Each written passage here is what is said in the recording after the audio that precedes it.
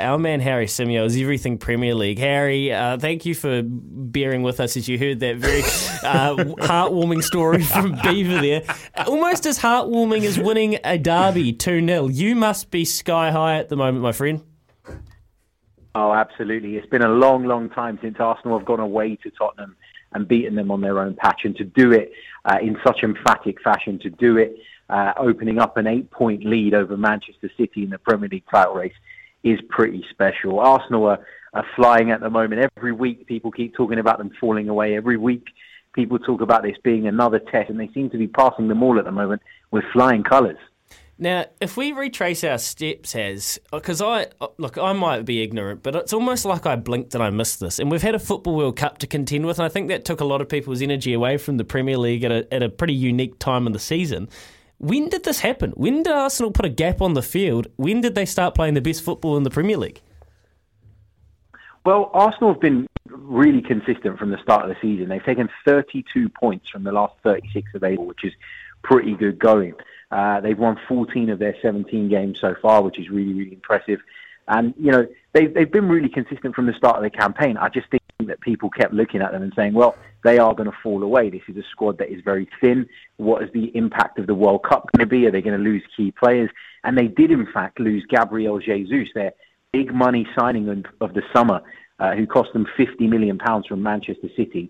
He obviously picked up an injury at the tournament and is now not available. But Arsenal have been able to cope with that, and that has surprised people. They did go into the World Cup break 5 points clear at the top of the league.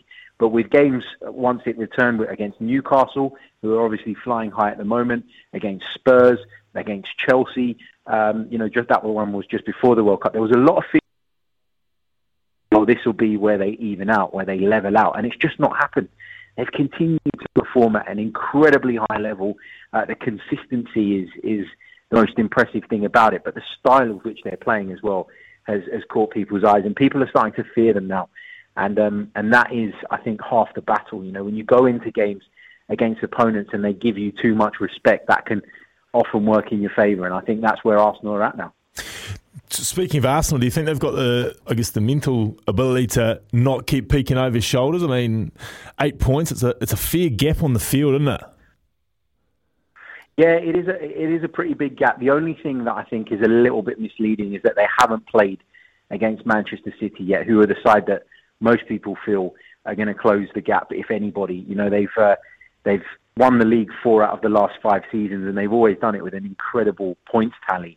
So the bar has been set really, really high. But, you know, although it looks good for Arsenal at the moment, if Manchester City were to beat them twice, that gap that's now 8 points becomes 2, and then it's very, very finely balanced. So, yes, the lead at the moment is a healthy one, and it's impressive, and it's something Arsenal fans should be delighted about. But it is based on the fact, largely, that they haven't played Manchester City yet, who are more than capable of beating Arsenal in 2 one-off games. So we'll see what happens. Now, Harry, this is a sentence that I didn't think I would say, but the other form team in the competition of Arsenal is Manchester United, and that is quite a startling revelation. What are your United buddies? You might not have any, you might have cut them loose a long time ago. What are they saying, though? What is the noise coming out of the north?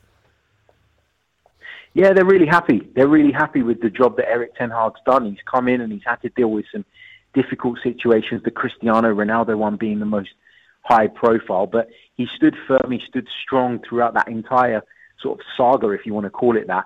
Manchester United have managed to move Cristiano Ronaldo on, and they're reaping the rewards now from having a really, really harmonious dressing room and a manager that the players trust in. I think as a manager, when you go into a football club, you need to earn people's respect. You know, Erik ten Hag's record prior to Manchester United was impressive, but it wasn't quite that of the big-time managers in European football. It's probably in the second bracket, I would say, in terms of his reputation. So to be able to come in, to handle a situation like that, and then for those players to be able to sort of buy into his beliefs and ideas, pull it off on the pitch. He's made some really smart signings. Casemiro in from Real Madrid has been probably the most impressive one. He cost a lot of money, and someone at his age was, you know, there was a lot of questions about Man United paying that for someone of that age at that point in their career, but the difference he's made has been unbelievable. So I think there's a lot of trust in Erik ten Hag at the moment. Obviously, the derby win that they got at the weekend was huge as well, although it was in controversial circumstances. But United fans won't let that take the shine off it. Speaking of United, is it Garnacho? Is he the star of the future for Man U? Yeah, he certainly looks a really talented individual. There's been a lot of talk here in the UK, though, about his attitude. He seems to be a bit of a rogue, a bit of a maverick. And, some people like that. Some people, feel like the best players kind of need to be that. They need to have that edge. But there's a fine line with Alejandro Garnacho. He seems to be just kind of teetering on that line. And if he can keep his sort of attitude right and he can keep his mind focused, and there's no doubt he can go on and be a great player. But what you don't want to see is him clashing heads with the manager. And some of the comments he makes publicly, some of the stories we hear about him suggest that, he's always just around the corner from exploding, I guess, and that can be problematic for football clubs.